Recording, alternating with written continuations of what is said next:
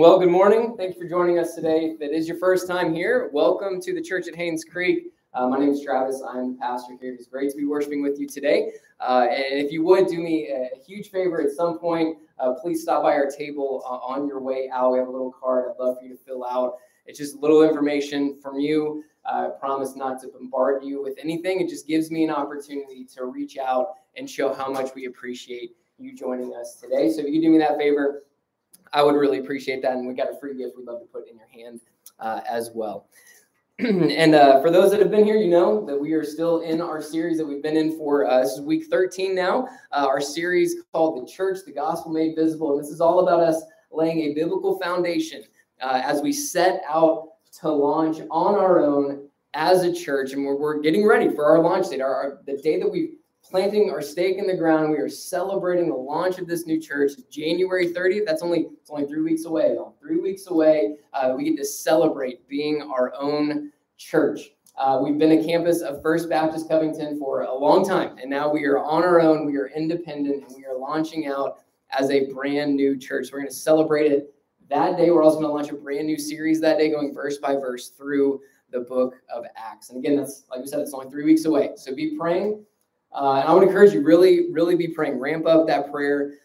Be inviting people. This is a perfect time to invite others to join us. People are more likely to come to a brand new church plant that is different and maybe a little odd out there, doing things differently than more established churches. People are more likely to do that than any other church. So please invite, spread the word to your neighbors, your friends, your coworkers. And again, be praying. Look, this is... let you guys know about something that happened this week. I think most of y'all have heard, but just to know, like, the Lord is up to something here. Like, the Lord's doing something. He has preserved you and protected you for 5 years for this time, for this moment, to launch out on our own. The Lord is at work. Our God is at work. And just know, when God's at work, Satan hates that. He hates it. He hates it. Satan hates what's happening here. And he is going to come and attack in any way, shape, and form that he possibly can. Like I said, most of y'all have probably heard, but we had a break-in this week. I got up here on Wednesday evening for our prayer night, and I found that somebody had broken in through this back door here and had taken all of our sound equipment. Took the sound equipment, took a personal computer that was here, took our microphones, took the cone. Not sure what you're going to do with the cone, but they took that. I can laugh about it now. I wasn't laughing on Wednesday. But yeah, look, this is real. Spiritual warfare is real. It's not by just happenstance that y'all haven't had a break-in in 5 years, and all of a sudden when we're getting ready to launch out on our own, doing this new work of the Lord, that this happens. That's not by accident. Satan is coming. He's coming to attack. He hates what's happening here. He wants us to fail. And he's going to do everything he can to get this to stop and to get this to fail. He wants people in this area to stay in sin and stay in darkness. He wants us, God's people, to continue living for anything but Jesus. He's going to try to disrupt and distract and prevent the mission. Satan's not stopping, but our God's not stopping either. Amen. And our God is bigger and better than our enemy, stronger than our enemy. And look, the reality is we have to be on guard. We have to be on guard. We have to choose every single day to follow hard after Jesus, giving everything to him. We have to remember the truths of Jesus. That we started out this series with Matthew 6, and we have to remember and remind ourselves all the time that Jesus will build his church. Amen. This is his church. It's in his hands, and he will build it, and the gates of hell cannot and will not prevail against it. So let's commit to live for Jesus. Let's fight for one another. Let's pray for one another. Let's protect one another. Our enemy is described as a prowling lion, not somebody who's asleep and indifferent towards what's happening. No, he is always on the attack. So let's be on guard and let's be on the attack as well. Let's pray.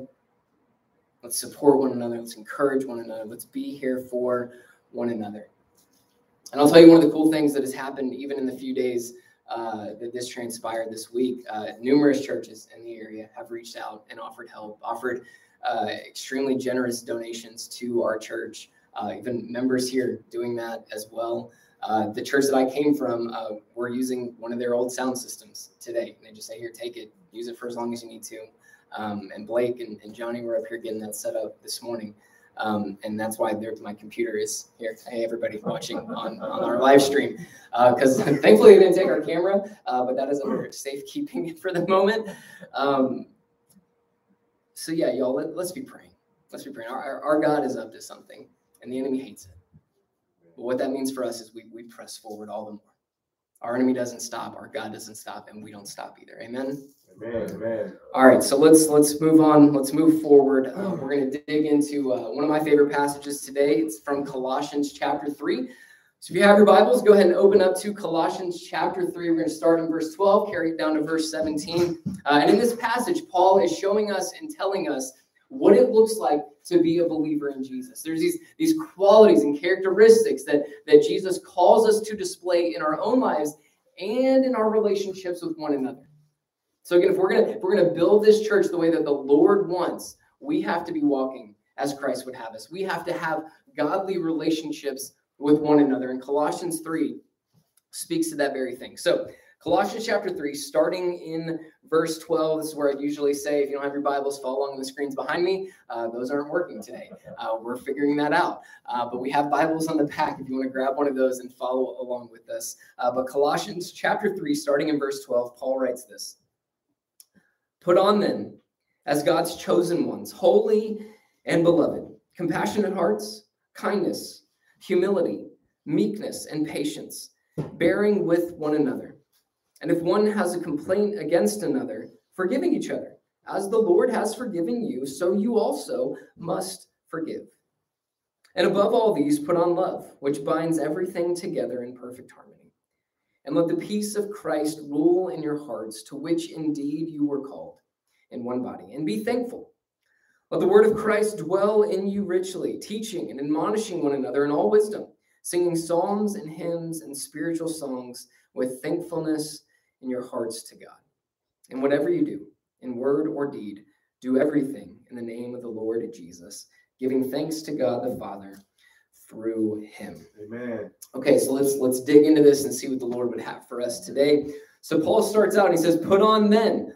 Put on then. So right away we know he's contrasting something with what he previously said. So when we see these kind of lines of arguments, especially in Paul's writing, we have to stop what we're doing and let's back up a little bit and see what he said before, because he's telling us something different. He said one thing and now he's saying, based on that, here's what I want you to do. So put on then. Well, what are we supposed to put on? What are we supposed to put on? Well, let's back up and see first what we're supposed to put off. Starting in verse 5, Paul says this, put to death, therefore, what is earthly in you. Sexual immorality, impurity, passion, evil desire, and covetousness, which is idolatry. On account of these, the wrath of God is coming. And these two you once walked when you were living in them, but now you must put them all away. Anger, wrath, malice, slander, and obscene talk from your mouth. Do not lie to one another, saying that you've put off the old self with its practices and have put on the new self, which is being renewed in knowledge after the image of its creator. So Paul here, again, he's talking about the life that we're to live in Jesus. And the first part of living the life for Jesus is we have to put to death our sin.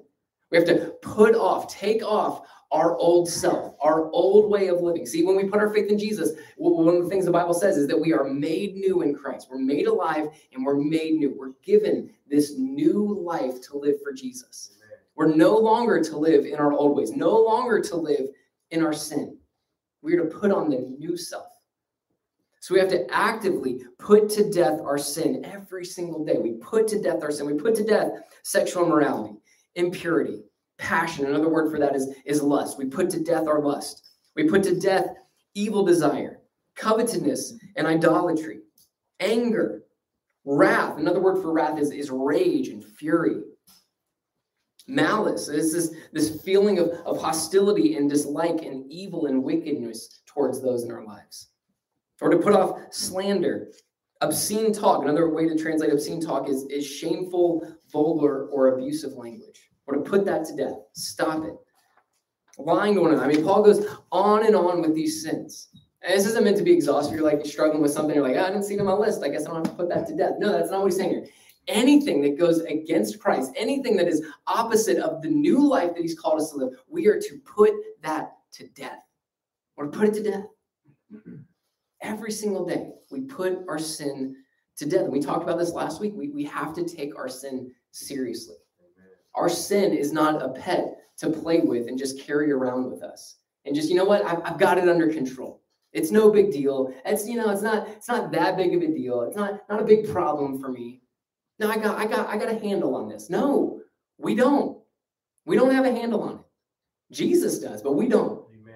So we need to put it to death and run to Jesus every single day. Amen. We have to put our sin to death. That's the first thing Paul says here. Put that to death and put on then these characteristics. Put on the new life in Jesus. So we're to put on this new self. And first Paul starts out with who we are in Jesus. He doesn't just say, hey, do these things. Do these things. Just here's this list of stuff to do. Here's this list of things you got to do to be like Jesus. No, he starts out with who we are in Christ. He says, put on this new self. Why? Why do we put on this new self? Look at verse 12 again.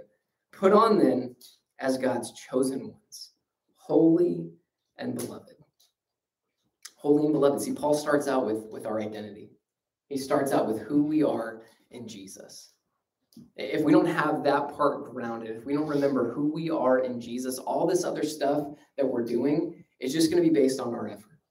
It's just going to be these good works that will eventually just puff ourselves up. Look how good I am. Look how I don't struggle with those things. I mean, that's just a few more steps and we're like the Pharisees of the New Testament. We're the Pharisees of the Gospels. We have to ground who we are in Jesus first. We have to settle there. And Paul tells us who we are. Who are we? We are God's chosen ones. We are God's chosen ones. God chose us, which means our salvation had nothing to do with us, had nothing to do with me, had nothing to do with you, had nothing to do with what I could offer to Jesus, had nothing to do with what I could do for Jesus. It had everything to do with God. That's what that means.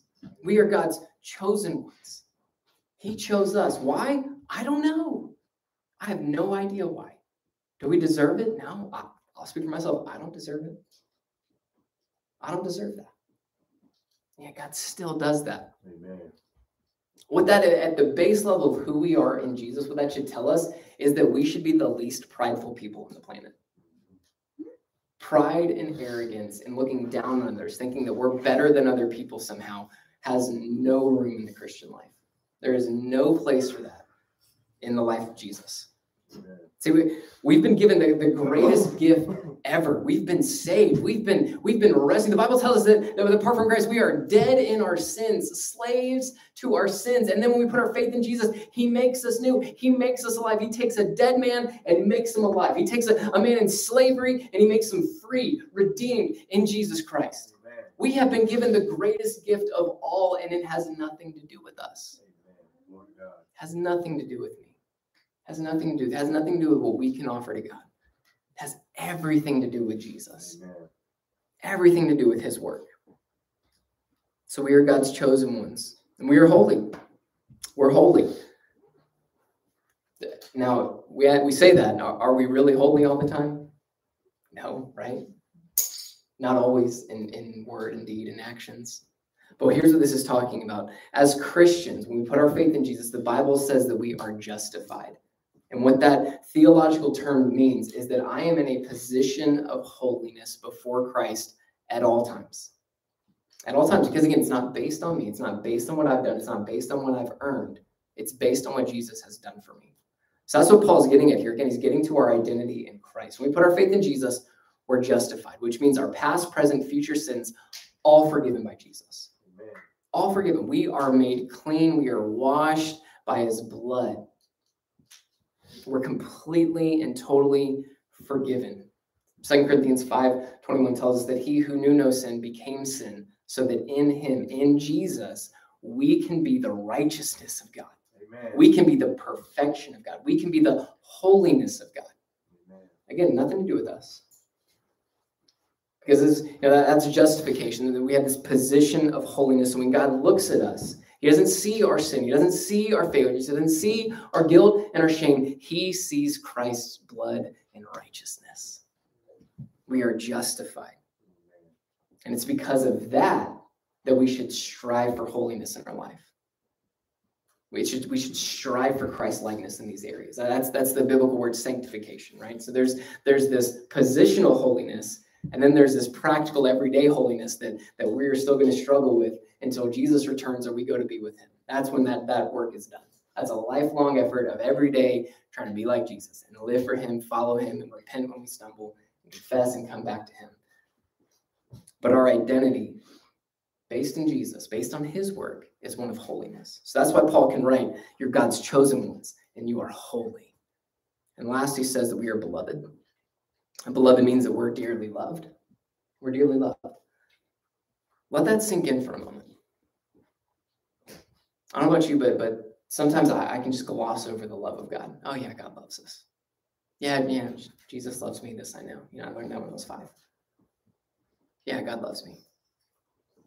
Really think about that for a minute.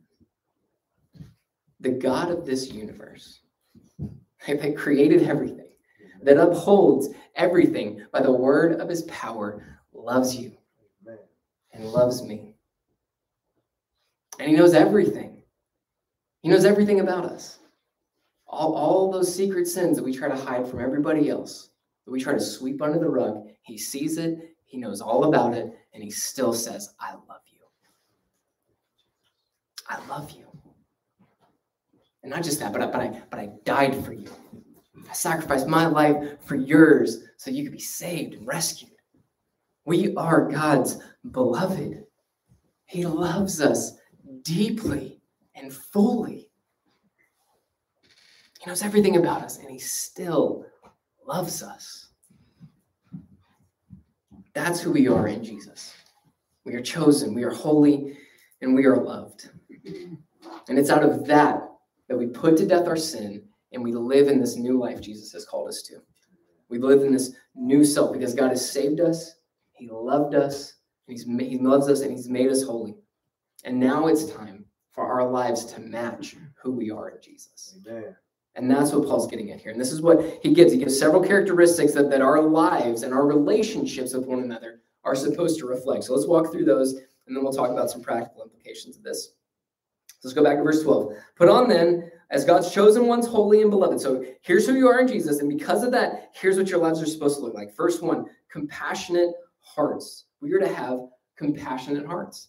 That word compassion means mercy or sympathy, sensitivity to those in your lives, to those around you.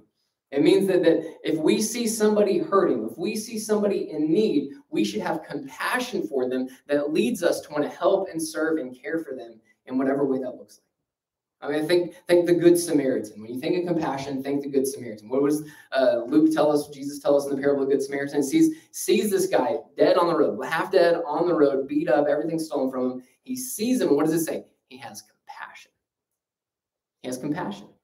He sees somebody in need, doesn't know this person, complete stranger, sees somebody in need, and his heart is filled with compassion. Says, I don't know what's going on. I don't need to know what's going on. I know that person's in need, and I can come in and meet that need. I can come in and care for them and serve them. That's what it means to have a compassionate heart. So we're to have compassionate hearts. Second thing he says that we're to have kindness. Kindness. And I love the biblical word for kindness. It doesn't just mean like, oh, you're a nice person. Oh, yeah, the person says nice things. Oh, yeah, they don't seem to really annoy people or just easy to get along with. Like, yeah, they're just a nice person. No, that's not the word that is used here. It's this idea that not only am I a nice person, yes, and not only do I act kind, but the word for kindness carries with it this idea of seeking out and looking for ways to serve and care for those in my life. That's the biblical word for kindness. You want to be kind, it means that we have eyes to see people in our lives and think, how can I serve them? How can I love them? How can I care for them? That's what it means to be kind. So to put on kindness. Another thing he says that we're to put on humility.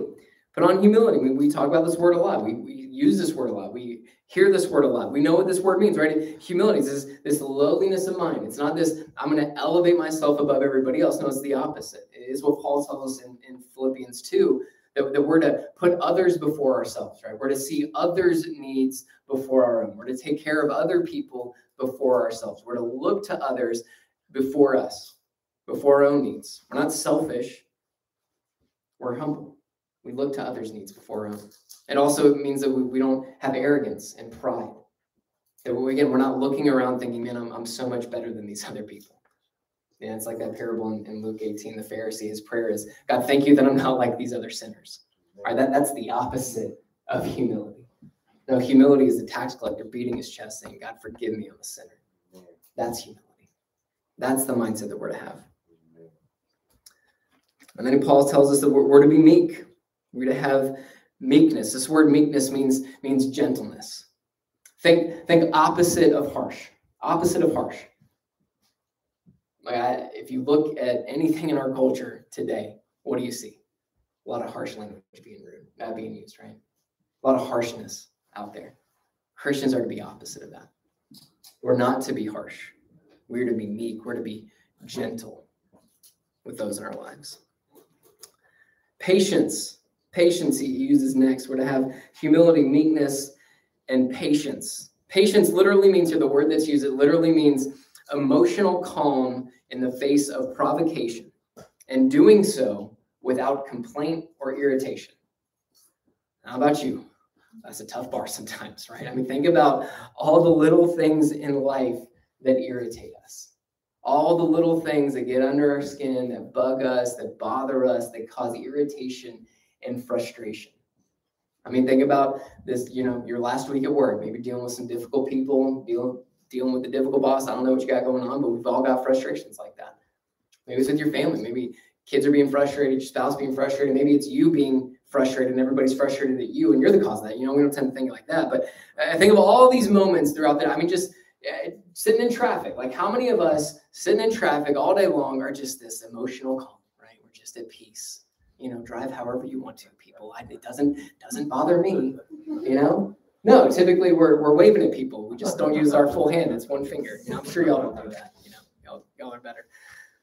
But think of all the little things that just get under our skin and mess with us and get us irritated and frustrated, and we're mad. That's the opposite of what Jesus calls us to. We're to be patient. We're to have emotional calm in the face of irritation and frustration. In circumstances, with people, right? We're to be patient. And then he takes it some steps further. So this is, stuff that we're to do. These are characteristics and qualities that we're to have. And now Paul is going to have that spill out into our relationships with one another. Look at verse 13. Bearing with one another, and if one has a complaint against another, forgiving each other. As the Lord has forgiven you, so you also must forgive. All right, so we're to bear with one another. That phrase, we see that throughout the New Testament. Paul uses this a lot. That phrase means to put up with each other. To put up with each other. That's what he's saying here. We are to put up with each other. But Paul knows this is the case, and we're nice people, so we don't always admit this, but it's true, all right? So I'll admit it for you. We can get on each other's nerves. We can. We can annoy each other. Even good Christians that love Jesus and love one another, we can annoy each other sometimes. All right, you don't have to agree. You don't have to say amen. It's okay. All right, this is a safe place, but I won't make you say it out loud. We can get under each other's skin sometimes. We can do that. We can annoy each other. That's what happens when you're in a relationship with people who still struggle with their sin, right? Even though we're holy, we're still struggling with our sin. We can annoy each other. Anybody who's married, you get that. And again, I won't make you admit that. Your spouse is sitting right next to you. I won't make you say it out loud. It's okay. I know. Just give me a look. I got you. I know. Yeah, I drive my wife crazy all the time. All right. We can do that to each other. That's what being in a relationship means. Friction will happen. Frustrations will happen. Annoyances will happen. And what's Paul called us to here? What are we supposed to do? What's our response when that happens? We bear with each other. We put up with each other. We continue in relationship. We don't cut things off. We don't cut off relationships just because somebody's being a little annoying or I'm being a little annoying sometimes. I get it. I can be. If I haven't annoyed you yet, it's coming. I promise. And I'll ask for forgiveness when it happens, but it's coming. This is what happens when God takes a bunch of sinners and dumps them into one body called the church. There's going to be friction, but we don't walk away. We don't give up on our relationships with one another. We don't just say, you know what, you've annoyed me and I'm done with you and I'm walking away and I'm just going to avoid you. I'm going to give you the cold shoulder. I'm not going to talk to you anymore. I'm not going to be in your life anymore. I'm going to do everything I can to avoid you at all costs. No, we don't do that. That's not living like Christ has called us to. That's not bearing with one another. No, we continue in relationships. We give grace and we work through it. And what does Paul say next? We bear with each other and we forgive each other. We forgive each other. We bear with one another and we forgive one another. Look, when that friction happens, when we annoy each other, when we say hurtful things to one another, when we do things that are somebody is rude to us, or whatever it is, whatever whole host of issues that can come in relationships with one another, what do? We forgive. We forgive. Christians are to be a forgiving people. We are to be marked by our forgiveness with one another. And look, again, compare that with where we are in the culture. Like our culture, I mean, it's cancel culture, right? You make one mistake. Doesn't matter what you've done with any other part of your life. You do one thing that is out of bounds at whatever cultural rules there are, and you are just blasted and just canceled and just erased from everything. That's the culture right now. We live in an unforgiving culture, a culture that refuses to bear with one another, that refuses to give benefit of the doubt, that refuses to offer forgiveness. And Christians, we're supposed to go the other way. That's not who we are. We don't cancel one another. No, we forgive. We forgive each other. We forgive each other. That word forgives means to show favor and to give grace. That's what we're to do. We're to forgive one another. And how much are we supposed to forgive? What's the limit? I mean, that's Peter's famous question to Jesus. 70 times 7, Jesus? That's a big number, right? That's a lot. No, we're to forgive as the Lord has forgiven us. Amen. We're to forgive as the Lord forgiven us. Look what Paul says. Forgiving each other as the Lord has forgiven you, so you also must forgive. Amen. We're to forgive like Jesus has forgiven us. And how does Jesus forgive us? What does his forgiveness look like? It's completely and continually. Amen. Completely and continually. That's God's forgiveness. That's God's forgiveness for us. And that's the forgiveness that we're to have with one another. Complete and continual. How many times do we forgive? As many times as it's necessary. There's no number. Because there's no number for us. And I praise God for that. I'm so thankful for that. Amen. That God's not, one day, Travis, you're going to run out of chances. You're getting close. That number's almost there. As soon as you do, I'm done forgiving you. I'm out. I've forgiven you too much. Thankfully, that's not what our God does. Amen. But how often do we do that with each other? And how often is that number just one time? You do one thing, and I'm done. You hurt me in one time, and I'm out. This is not the way of Jesus. We are to forgive completely and continually. We don't hold grudges. We don't cancel each other. We forgive and we give grace. And look, I'm not trying to belittle the hurt that comes in relationships. There is real, serious hurt. And forgiveness, sometimes I think as Christians, we're just like, I forgive you. And it's just too quick. And we haven't gone through the process of actually getting to that point. I mean, sometimes the level of hurt the damage that is done in our lives by other sinners, sometimes it can take a long time to get there. So I'm not trying to belittle that. But how often do we take just, one small, tiny instance of hurt feelings and we hold on to that grudge. We hold on to that bitterness and anger and frustration. We're not going to let it go. How often do we do that? That's more what I'm talking about. I'm not talking about the big stuff. That takes time to get to forgiveness. True, legitimate biblical forgiveness. But these little things that we just let blow up and get out of hand, no. Let's work towards forgiveness. Let's forgive one another. Let's put up with each other. Let's move forward in relationships. I should probably stop talking about that. Let's move on. Verse 14.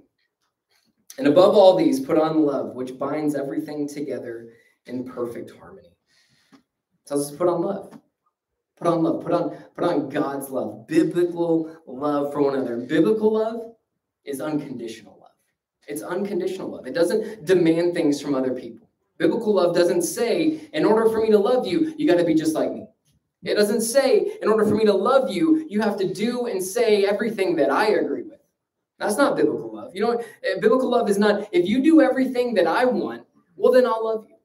That's not biblical love. Biblical love is not strings attached. That's not biblical love. Biblical love is unconditional. It's the love that Jesus gives us, that gives me. Look, we're going to have differences, right? We're going to have differences. We're going to see things differently. We're going to do things differently. We're going to have differences.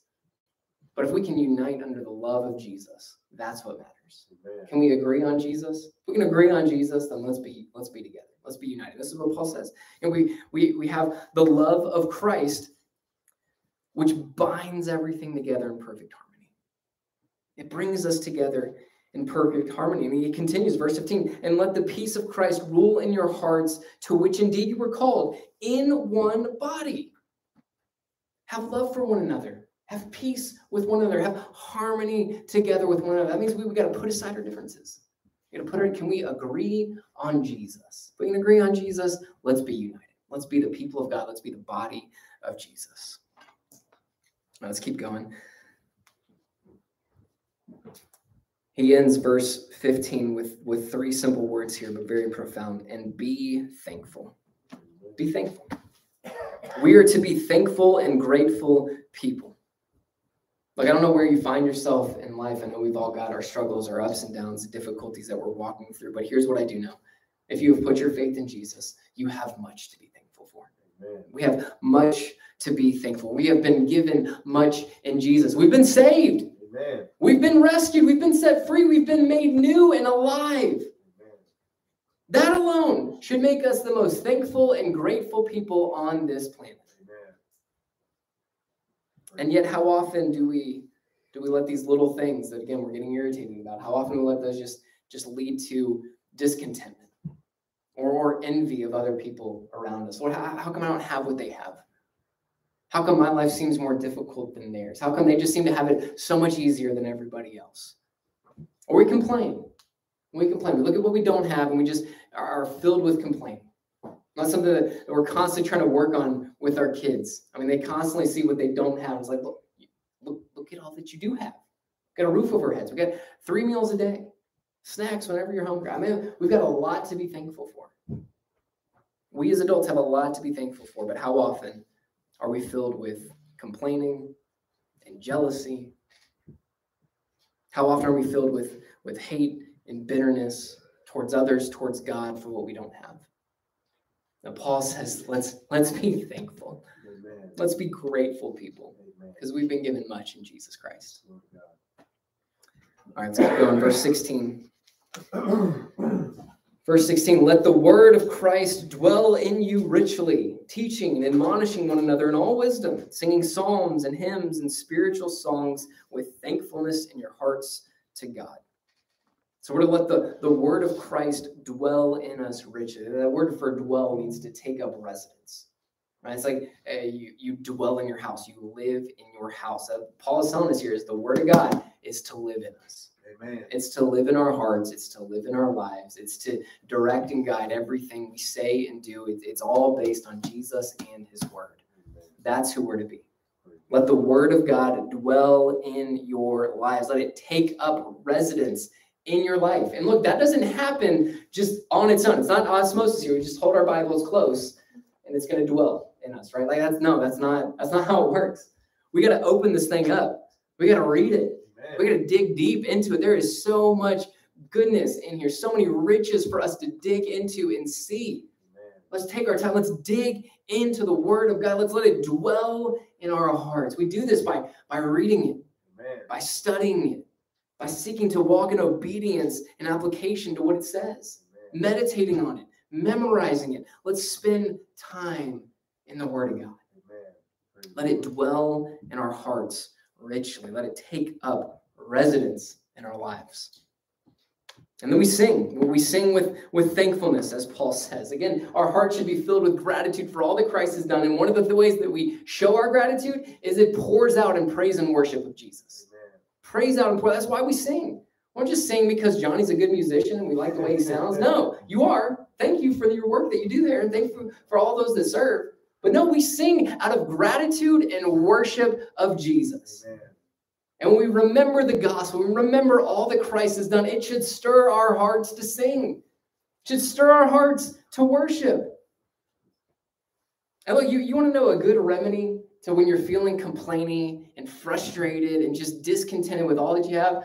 Put on some worship music, sing songs to Jesus, and in a few minutes, I promise you, it's really hard to hold on to that complaining attitude when you're singing praises to Jesus and singing praises about what all he's done for us. It's really hard to do that. So sometimes I just got to do that. If I'm just in a mood, I got to just play some worship music. And I'm not the best singer. Yeah, I can make a joyful noise to the Lord. Emphasis on noise there. It's not a beautiful noise, but it's a joyful noise. But anyway, if I'm just in that mood, and I turn some praise and worship music on, I start singing to Jesus, it's hard to hold on to that while you're singing to Christ. That's why Paul calls us here to do that. And the last thing he says, look at verse 17. Last thing he says, and whatever you do, in word or deed, do everything in the name of the Lord Jesus, giving thanks to God the Father through him. So whatever we do in word or deed, whatever we say and do, all the actions of our lives, our thoughts, everything, we do everything in the name of Jesus. Which means everything we say or do, every part of our lives should reflect Jesus. It should reflect Jesus. We need to be asking ourselves hard questions. Are the words that I'm using reflecting Jesus? Are the words that I'm typing on social media or in emails or whatever, do they reflect Jesus? Is that thing that you're about to look at on your computer, does that reflect Jesus? Is that decision that you're about to make reflect Jesus? Does your bank account reflect Jesus? I know it's a tough subject. You know the two things Jesus talks most about in all the Gospels? Money and hell. You know, two subjects that we don't like to talk about very much? Money and hell. Interesting, huh? We haven't gotten there much, but we will in the book of Acts. But our bank accounts, the way we use our finances, the way we steward our time, talent, and treasure should reflect Jesus. Do the things you do at work reflect Jesus? Does how you treat your neighbor reflect Jesus? Does how you talk about people when they're not around reflect Jesus? Does your schedule and priorities reflect Jesus? Reflect that you love and treasure him more than anything else? Does the way you parent reflect Jesus? Look, we could go on and on and on. But these are the questions we need to be asking ourselves. Does the way I'm living, does the things that I'm doing, thinking, saying, do they reflect Jesus?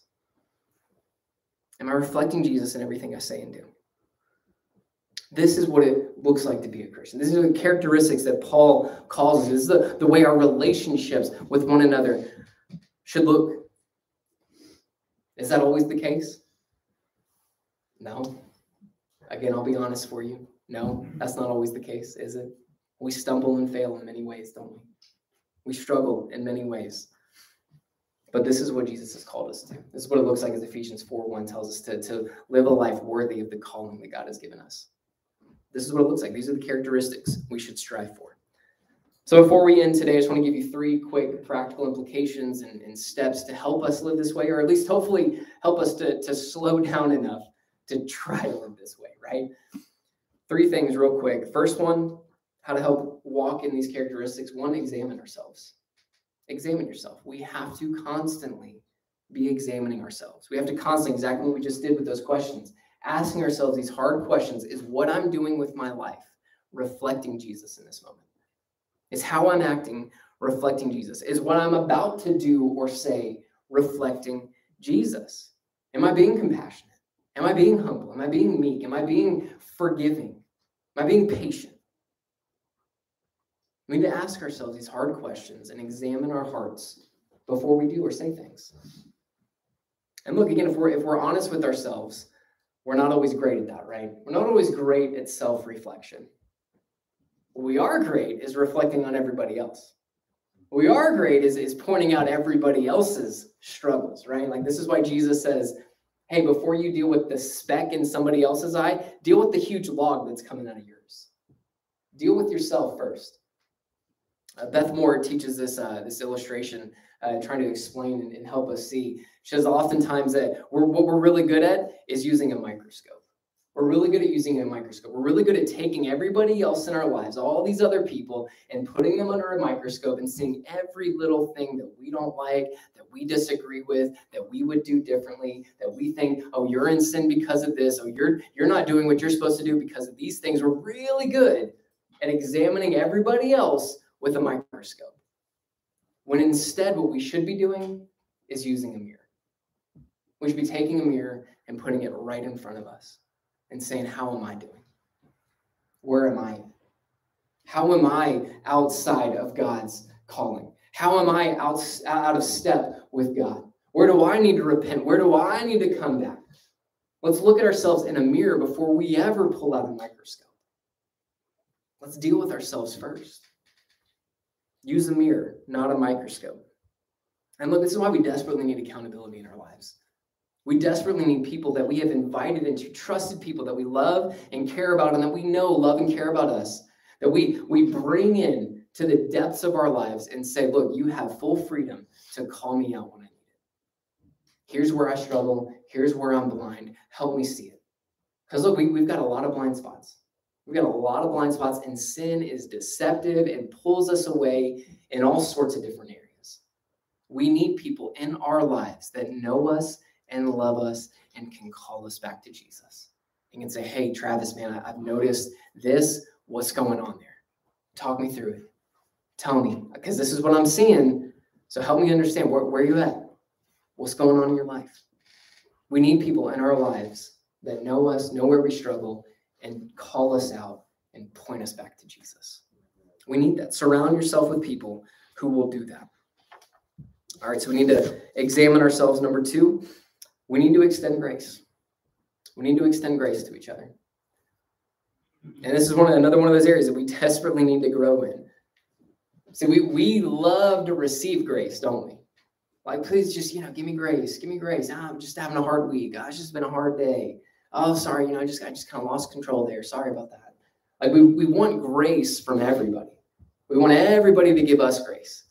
But when it comes to dealing grace to others, it's like, well, I don't really know about that. I know I deserve grace, but I don't think you deserve grace. You should give me grace, but I don't think you've deserved it. I don't think you've earned grace there. That's the thing with grace, though. It's not what we've earned or deserve, is it? That's why it's called grace.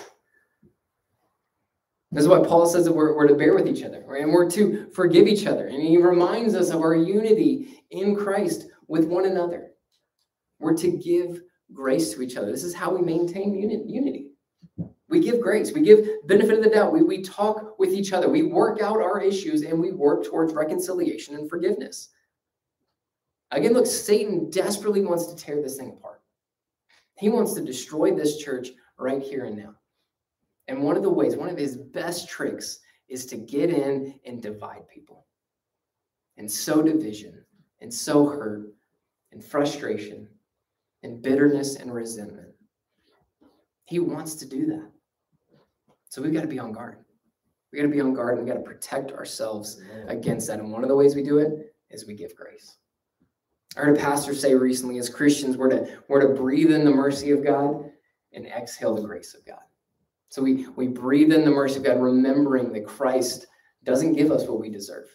Instead, he gives us grace. He gives us forgiveness. He gives us his mercy and his love, and we're to exhale that to everybody around us. Amen. We breathe in the mercy of God, and we exhale the grace of God to those in our lives. Let's be that kind of people. So we extend grace. The last one here, and we'll end with this. We are to pray for each other. We're to pray for each other. Amen. I think we could all agree, as we said a couple weeks ago, we could all probably agree that we need to spend more time in prayer. I've never met anybody in my life that's like, you know what, I pray enough. I pray too much, actually. I should probably cut back on my prayer time because I'm praying too much. Never heard anybody say that. Too often we need to spend more time in prayer. I know I need to spend more time in prayer. Like prayer, like we talked about a couple weeks ago, this is how we align our hearts with God. We spend time in prayer. And if we're not spending much time with Jesus in his word and in prayer, it's going to be hard to walk in line with him. I don't know about you, but I know, man, when I'm struggling with sin more, I can usually trace it back to I haven't spent enough time in his word. I haven't spent enough time in prayer. So we need to pray. And we need to pray for each other. We usually are pretty good about praying for ourselves. We need to pray for each other. We need to pray for one another. Again, our enemy is on the prowl always. And one of the weapons that we have is prayer. So look, when you're at work, you're doing the dishes or whatever it is you're doing, and all of a sudden you think about that one person. It's like, oh man, I just thought about somebody. That's not by accident. That's the Holy Spirit bringing that person to mind. And you don't know what's going on with them. But let's assume that the Holy Spirit brought that person to mind, and we should stop and pray for that person. Text them to encourage them. I don't know. Let's trust that the Holy Spirit is bringing that to mind, and we just need to stop and pray. Those things don't happen by accident. Right? There's no coincidences in life, okay? Not with our sovereign God at work. So pray for one another. Lift one another up in prayer. Who do you need to be praying for today? Let's do that. So Christians in the room, believers in the room, this is what our lives are supposed to look like. This is the life that Jesus has called us to. We're to put off the old self, put to death the old self, and live in the new life that Jesus has given us. That's what we're called to do. And look, here's the good news of the gospel. If your life today, right now, is looking a little bit more like the old self than the new self, it's like we said last week, repentance and grace and forgiveness is always an option. It's always an option. God's forgiveness for us never runs out. His grace, his mercy never runs dry. So we're told in Scripture that we wake up to new mercies every single day. I don't know about you, but that is good news. So if your life right now is looking more like the old self, good news is Jesus is right here with his arms wide open, wanting you to turn back to him. Repent and come back to Jesus. Let's walk in the life that he's called us to. Let's live a life of compassion and humility and meekness and forgiveness and thankfulness and all the things that Paul calls us here. Let's live that life. As we conclude our time together, we're going to do what we do every single Sunday. Johnny's going to come back up, lead us in a time of worship, and we're going to celebrate communion again, like we do every single Sunday. So as we transition into that moment, I'm going to pray, and I would encourage you, just let's take some time for self-reflection. Let's take some time to examine our hearts. See where we're at. See where do we need to repent? Where do we need to come back to Jesus? Let's fill our hearts with gratitude for all that Jesus has done. And then we go to the tables. So as you're ready, you go to the tables on either side. We have the elements there. The bread and the cup that represent Jesus' broken body and shed blood for us on the cross. Now this is why this moment is just for believers in the room. So if you're here and you put your faith in Jesus, this time is for you.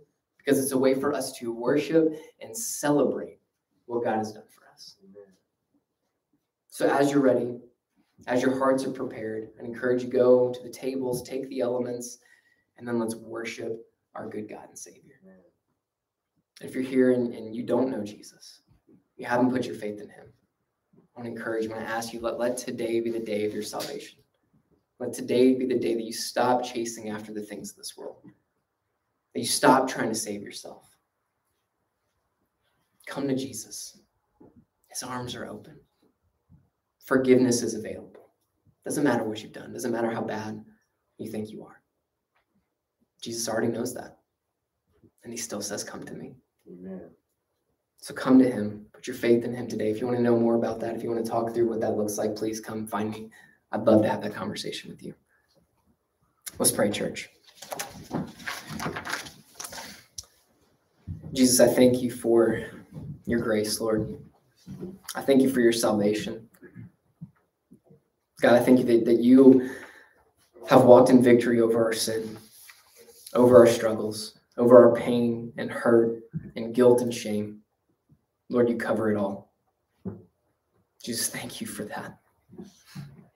Lord, I pray that you would give us the strength to walk in this new self. Lord, I know I need that every single day. I need your strength. Lord, fill me with a heart for you, Lord.